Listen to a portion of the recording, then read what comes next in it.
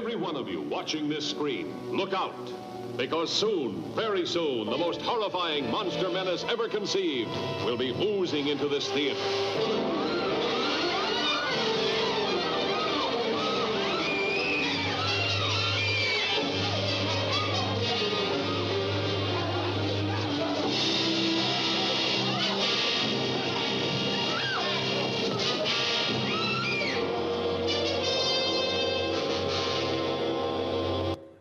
You see all those people screaming out of the field. I think those guys thought it would be funny to play that because that's how people react when you see I walk up here instead of Wayne. No, seriously, really, many of you, I'm sure, feel like this right now.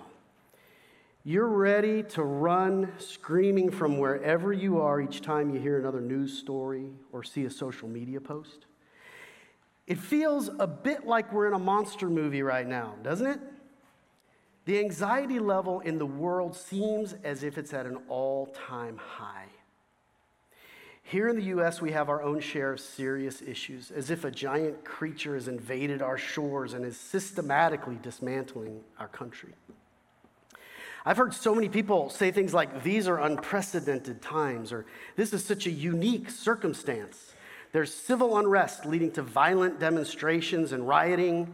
We're dealing with a pandemic.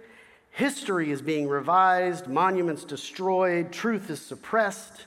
Support for a strong military as a deterrent to war and a bridge to peace is waning.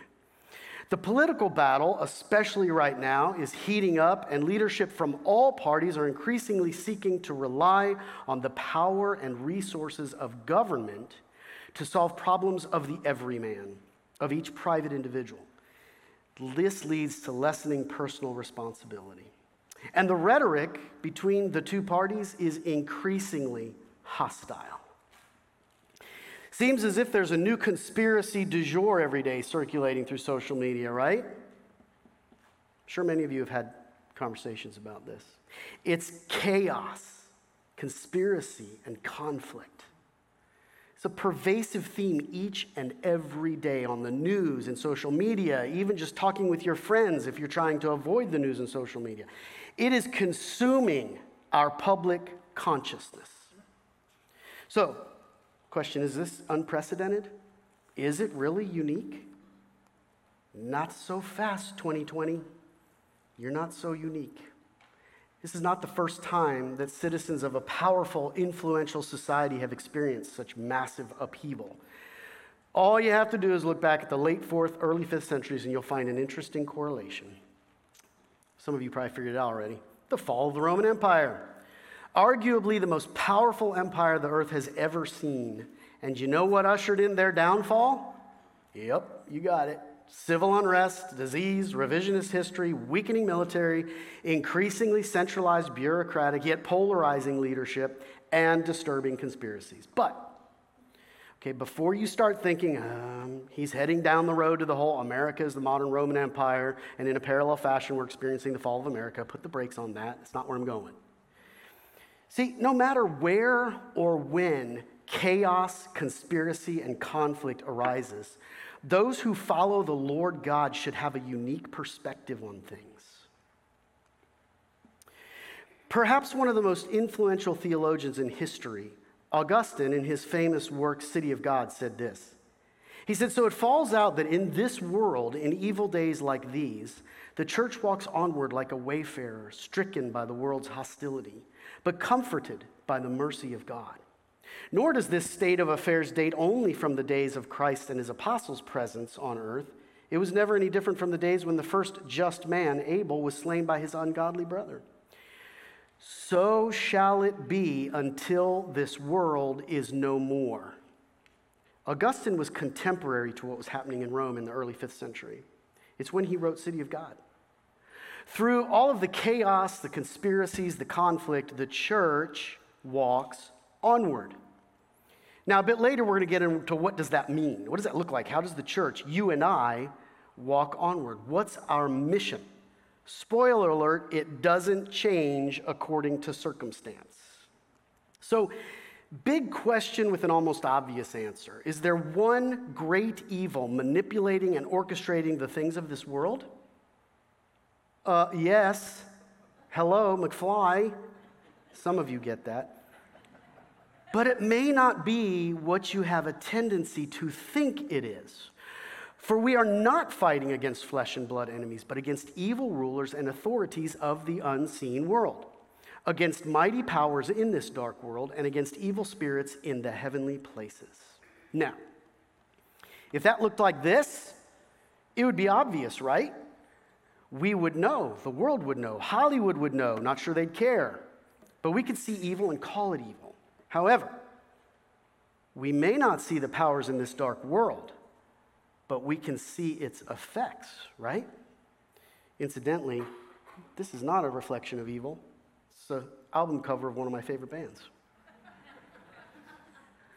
If you are a believer in Christ, a follower of Jesus, consider yourself a child of the Creator, God of the universe.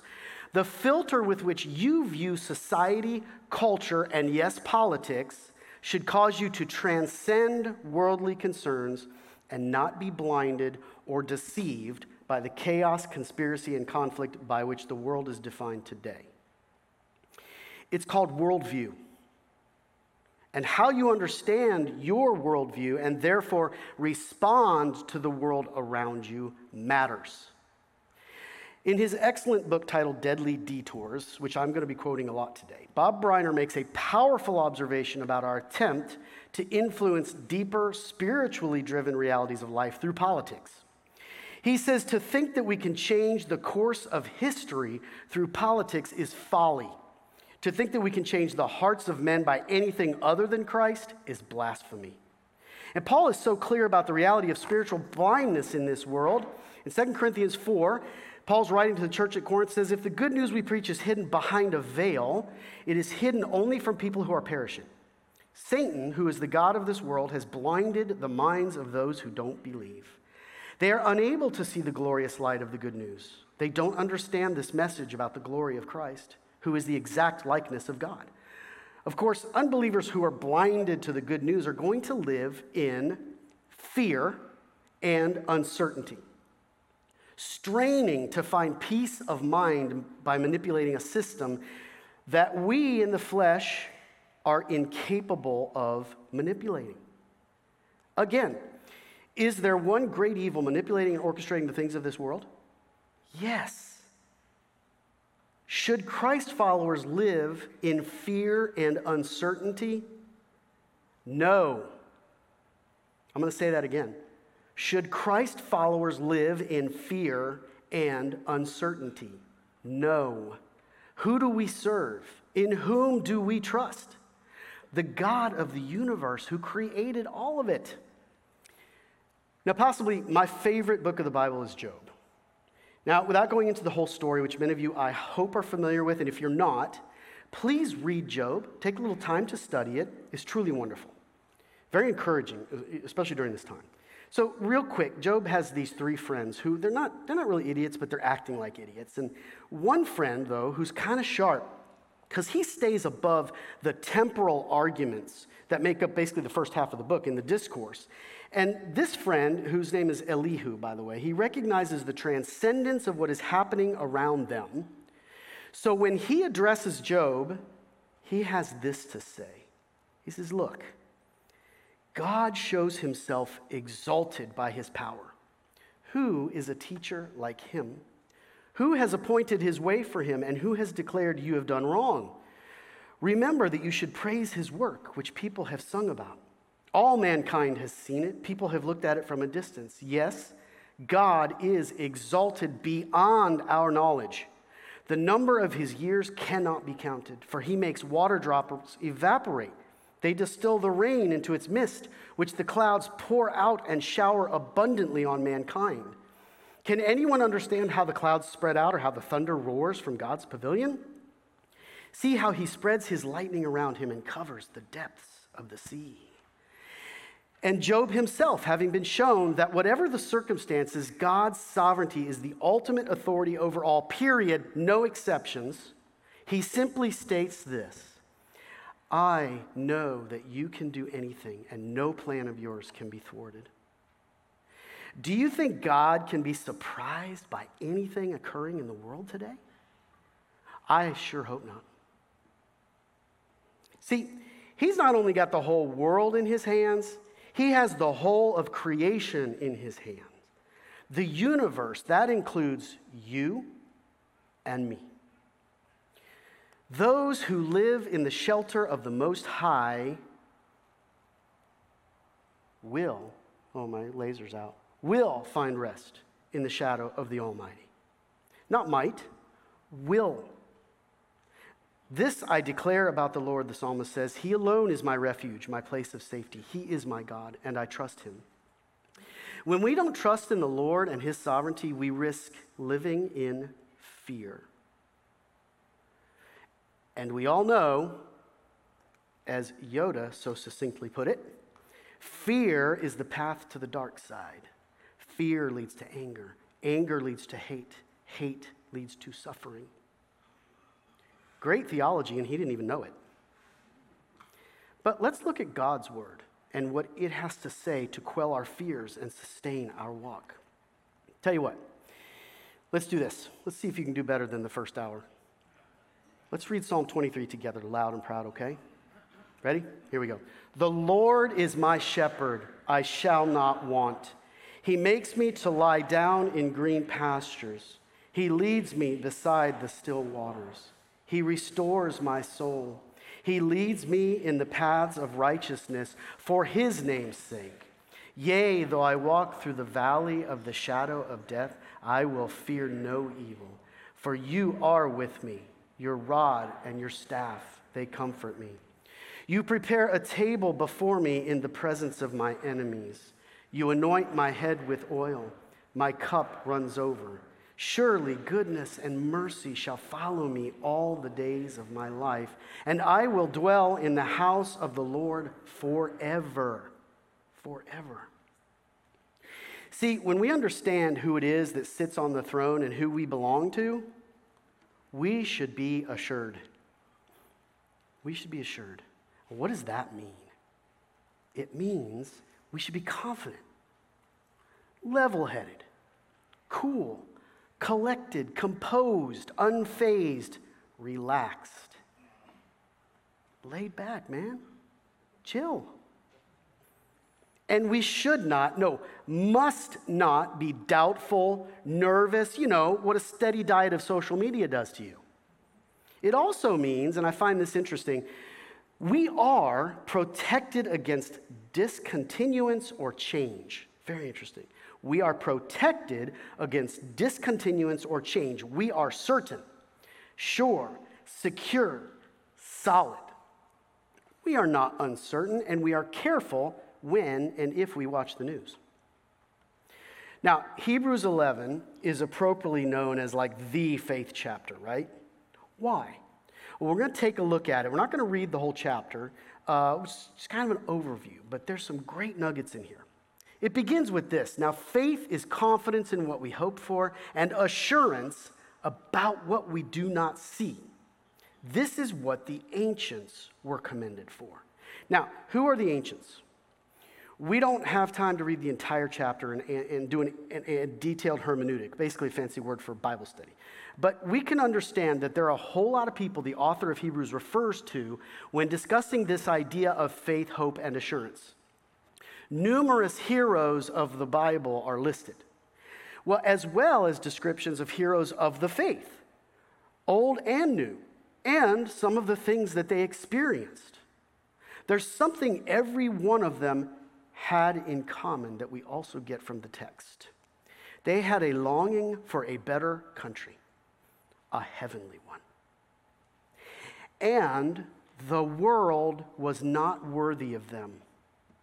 Can the same be said of us? You see, we too are not of this world. We are not of this world. Jesus was crystal clear on this point. When he was questioned by Pilate, Jesus plainly stated, "My kingdom is not of this world," he said. "If my kingdom were of this world, my servants would fight so that I wouldn't be handed over to the Jews. But as it is, my kingdom is not from here." I liked this quote from Briner's book so much I had to put it in your bulletin.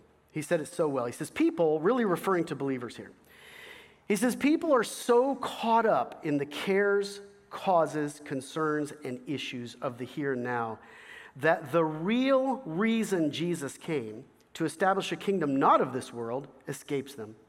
It is extremely difficult to keep the things of time and space from completely overwhelming, from completely crowding out the things of eternity. Christians must do everything possible to face life here in light of eternity. We need to be reminded over and over as often as possible about his constant emphasis on the kingdom of God and the fact that it is not of this world. Now, not this kind of not of this world. We're not extraterrestrials or space travelers or alien spawn, as cool as that might be. So what kind of alien are we? We are the kind of alien that is belonging or relating to another person, place, or thing. Strange. We're strange. And that's okay. I'm used to being called strange. Also, relating, belonging, or owing allegiance to another country or government. Foreign. Okay, strange and foreign. So when people call you strange because of your faith, say thank you. And when they say, yeah, you're strange, you're a bit foreign to me, say thank you. See, Jesus said this too. He said that the world hates you. Understand that it hated me before it hated you. If you were of the world would love you as its own. However, because you are not of the world, but I have chosen you out of it, the world hates you. Let's look at one of the significant prayers of Jesus from John 17. Jesus is praying. He says, I have given them, the disciples, he's praying specifically for the disciples here. He said, I've given them your word. And the world hates them because they do not belong to the world, just as I do not belong to the world. I'm not asking you to take them out of the world, but to keep them safe from the evil one. They do not belong to this world any more than I do. Make them holy by your truth. Teach them your word, which is truth. Just as you sent me into the world, I am sending them into the world. And I give myself as a holy sacrifice for them so they can be made holy by your truth. Now, as I said here, Jesus is specifically praying for his disciples. So let's pay attention to context, which is extremely important, because he goes on, though, to say this. I am praying not only for these disciples, but also for all who will ever believe in me through their message. That's you and me. I pray that they will all be one just as you and I are one, as you are in me, Father, and I am in you. And may they be in us so that the world will believe you sent me.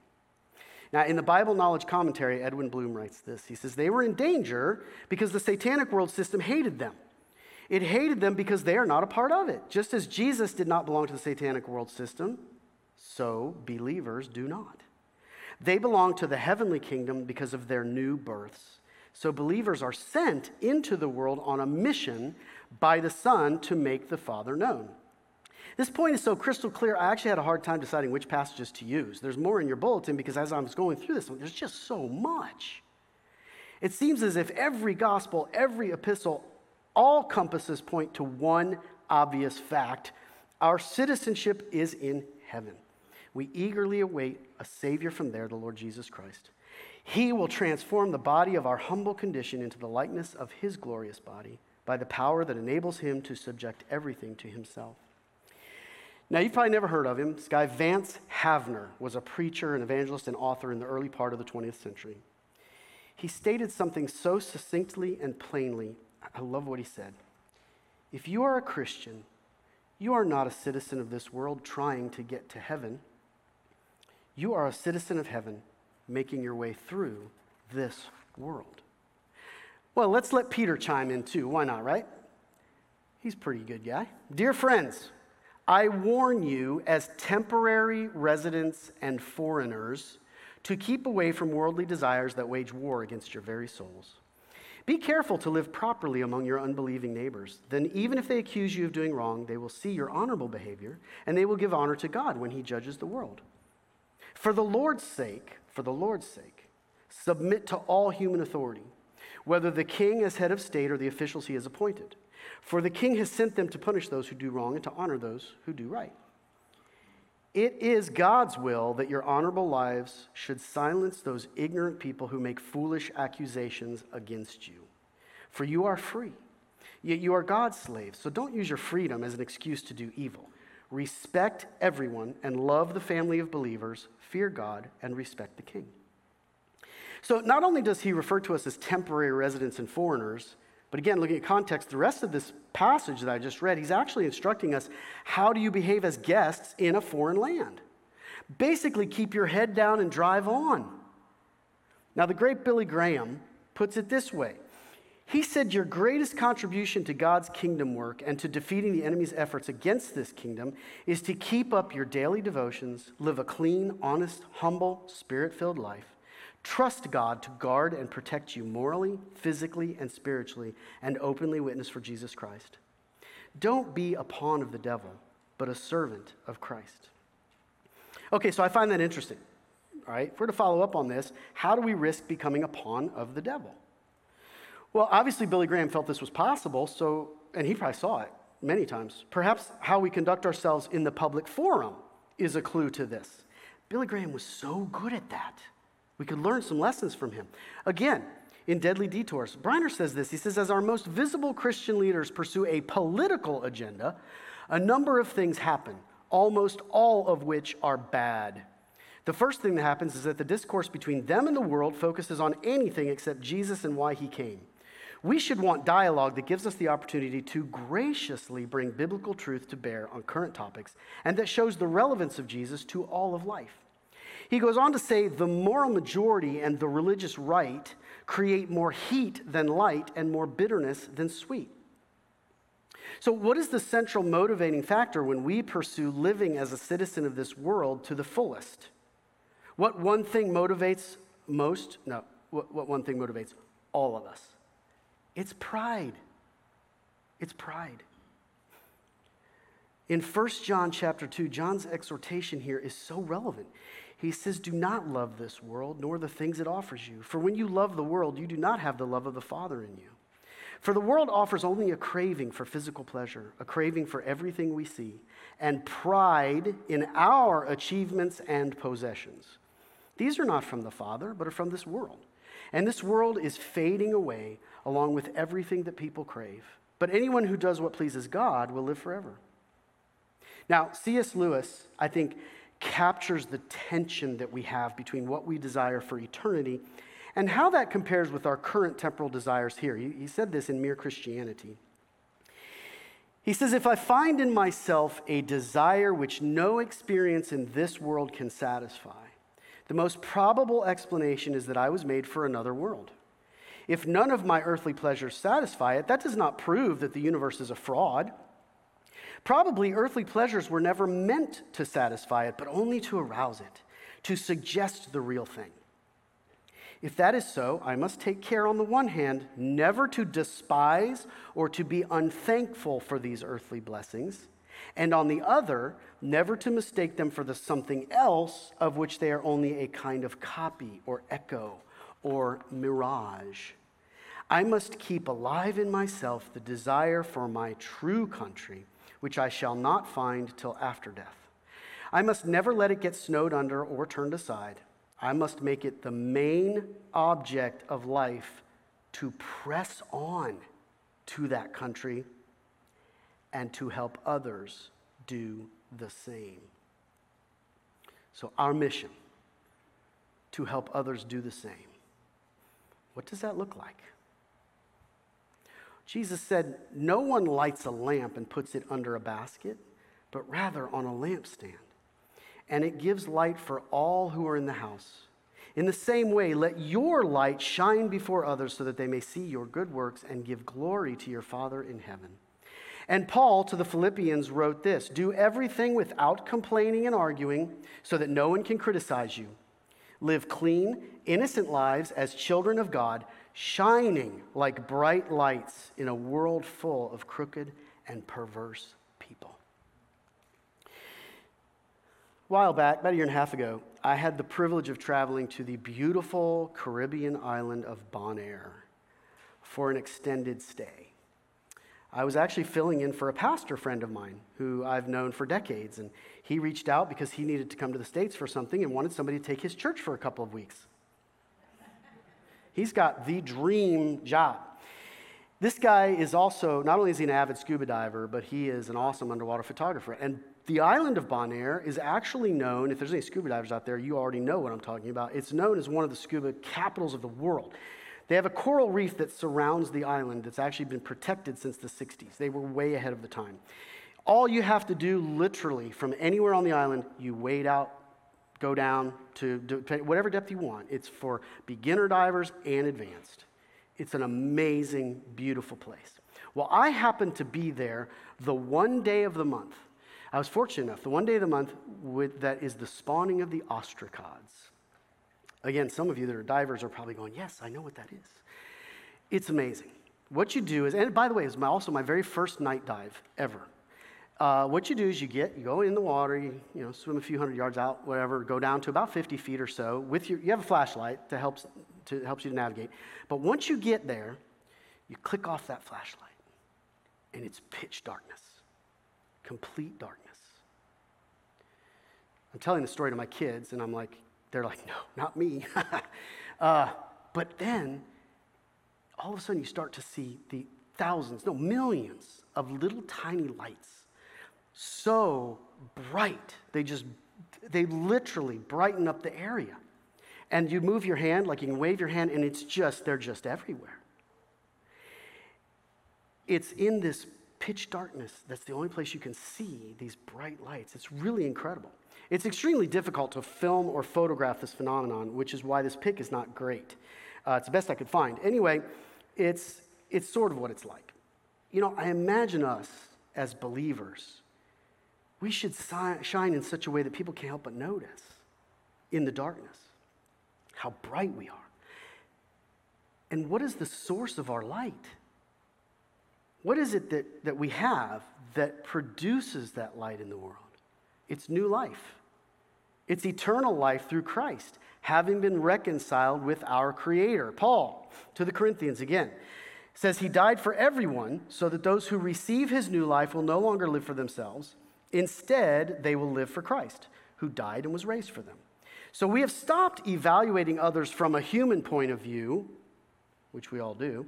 At one time, we thought of Christ merely from a human point of view. How differently we know him now. This means that anyone who belongs to Christ has become a new person. The old life is gone, a new life has begun. And all of this is a gift from God, who brought us back to himself through Christ. And God has given us this task of reconciling people to him. For God was in Christ reconciling the world to himself, no longer counting people's sins against them, and he gave us this wonderful message of reconciliation. So all of this context is important to understand this next phrase. So we are Christ's ambassadors. God is making his appeal through us. We speak for Christ when we plead, come back to God. The immediate representative of God's message of reconciliation was Paul, whose ministry is shared by all who are in Christ.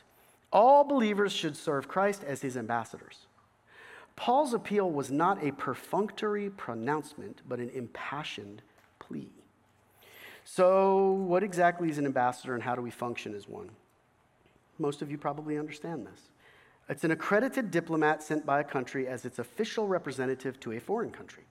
It's an envoy, an emissary, a representative, a person who acts as a representative or promoter of a specified activity, an advocate, a champion, a promoter. This is going to be tough, so hang in there. Once again, from Deadly Detours, I'm going to read this. Nowhere in Scripture are we instructed to try to influence governmental policy or control political power. Like political ambassadors, we have our very specific orders. We are to be salt and light. We are to make disciples. We are to show Jesus high and lifted up. None of which has anything to do with controlling the White House or the State House. Too often, we observe Christians in the political or even in social realm, in activism, superseding the gospel with their particular agenda. It's win at all costs, even if that cost is a solid Christian witness.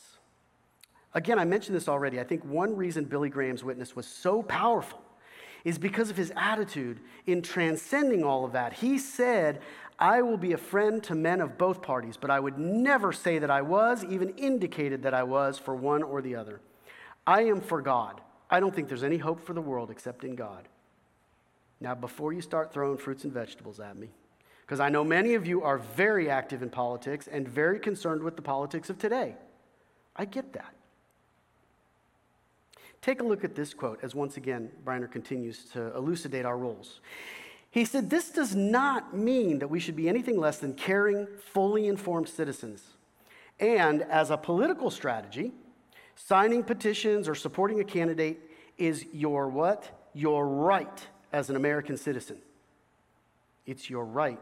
Just do not confuse it with your duty as a Christian." I'm going to read that again. It is your right as an American citizen. Just do not confuse it with your duty as a Christian. When considering our duty as a Christian, I like Augustine's thoughts on this as well. He said, "For no wisdom is true wisdom if it does not direct all its prudence, fortitude, temperance, and justice towards that final state where God shall be all in an assured," there's that word again, "in an assured eternity and perfect peace. All its prudence, fortitude, temperance, and justice, so singularly focused, so one priority toward assured eternity with God and perfect peace." How does this happen? How? Are you ready? I know some of you theologians and Bible scholars out there, and there's plenty of you at this church, are sitting there thinking, when are you going to get to this? Matthew 28. Jesus came and told his disciples, "I have been given all authority in heaven and on earth. Therefore, go and make disciples of all the nations, baptizing them in the name of the Father and the Son and the Holy Spirit. Teach these new disciples to obey all the commands I have given you, and be sure of this, I am with you always, even to the end of the age." Charles Spurgeon, great theologian and teacher, said something that I think is so poignant, so accurate, just brilliant. We would do well to really consider these words. He said, "The Bible is not the light of the world. It is the light of the church. But the world does not read the Bible. The world reads Christians. You are the light of the world." We are the ostracods of the depths of darkness in this world. We need to stop being barracudas. Saw plenty of those too. Though we are aliens and foreigners, we must be assured, have that assurance that God is on the throne and his will cannot be thwarted. Cannot. Oh, and we, as ambassadors of Christ, have the privilege to be a part of his plan for this world. So this past summer, our college group here at FBC called Element had a great time studying together. We did some wonderful studies, some student-led, including this book that I've been quoting from. Now, as we were wrestling with current events in light of some of these issues and how we should respond in light of scriptural truth, I made a halfway kidding comment that I said, when such times arise, the last thing you want to do is turn to the book of Revelation and try to figure it all out, matching events with symbols, prophecy and symbolism with reality.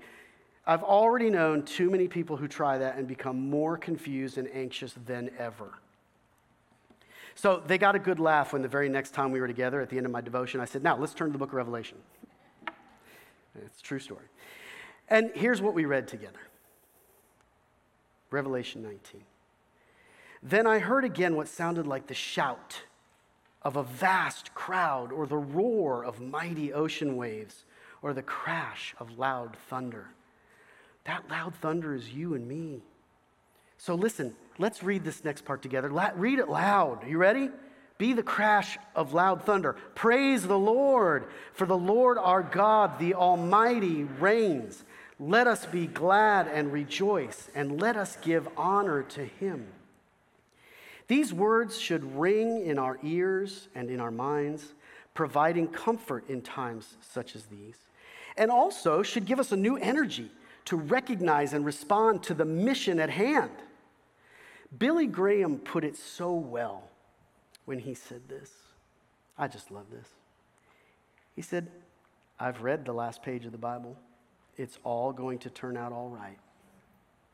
Soon he will be victorious, and we will be where we belong." Now, if you would stand, please, and join these guys in singing this song, and if you don't already know it, you'll learn it pretty quickly.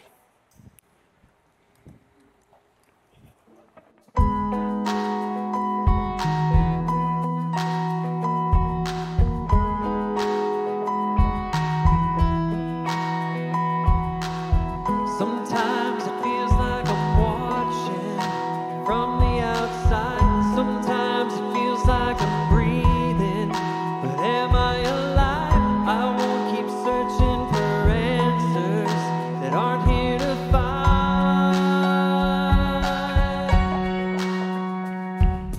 All I know is I'm not home yet. This is not where I belong. Take this world and give me Jesus. This is not where I belong.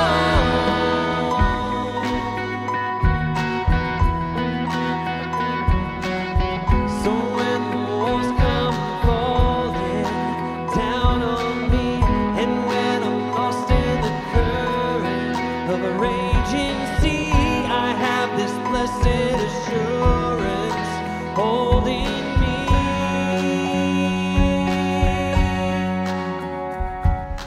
All I know is I'm not home yet. This is not where I belong. Take this world and give me Jesus. This is not where I belong. When the earth shakes, I wanna be found in you. When the lights fade, I wanna be found in you. Let's lift it up. All I know is I'm not home yet. This is not where I belong. Take this world and give me Jesus. This is not where I belong.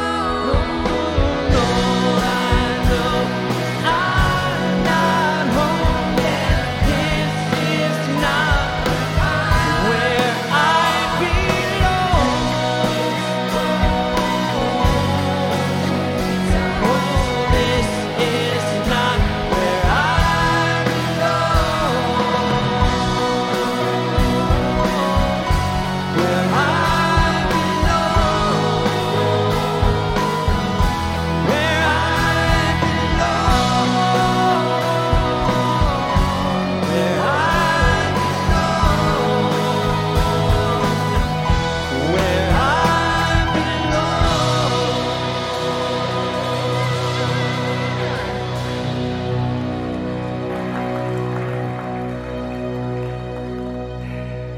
Listen, before we leave today, there's two things I want to mention. First of all, if you're here today with us, or if somehow you found us online and you have no idea what I'm talking about, what does that mean? This is not our home. You've never heard the truth of the gospel that Christ died for our sins and rose from the dead, then please find someone with a name badge. We got lots of them running around, or me, and come up and just say, hey, honestly, I don't think I get this. Will you share more with me? We would love to do that graciously. Let's pray together, and we'll be dismissed. Lord, we thank you for the assurance that we have that you are sitting on the throne and that you are sovereign over all. And Lord, I pray for everyone here that they might live in that reality, free from fear. I pray that we might embrace the fact that we are alien to this world, but that you have sent us here on a mission. And may we honor you as ambassadors of God's word, of your Son, and of the truth. As we go from here, Lord, may our words and our deeds bring you all of the honor and all of the glory. In Jesus' name, amen.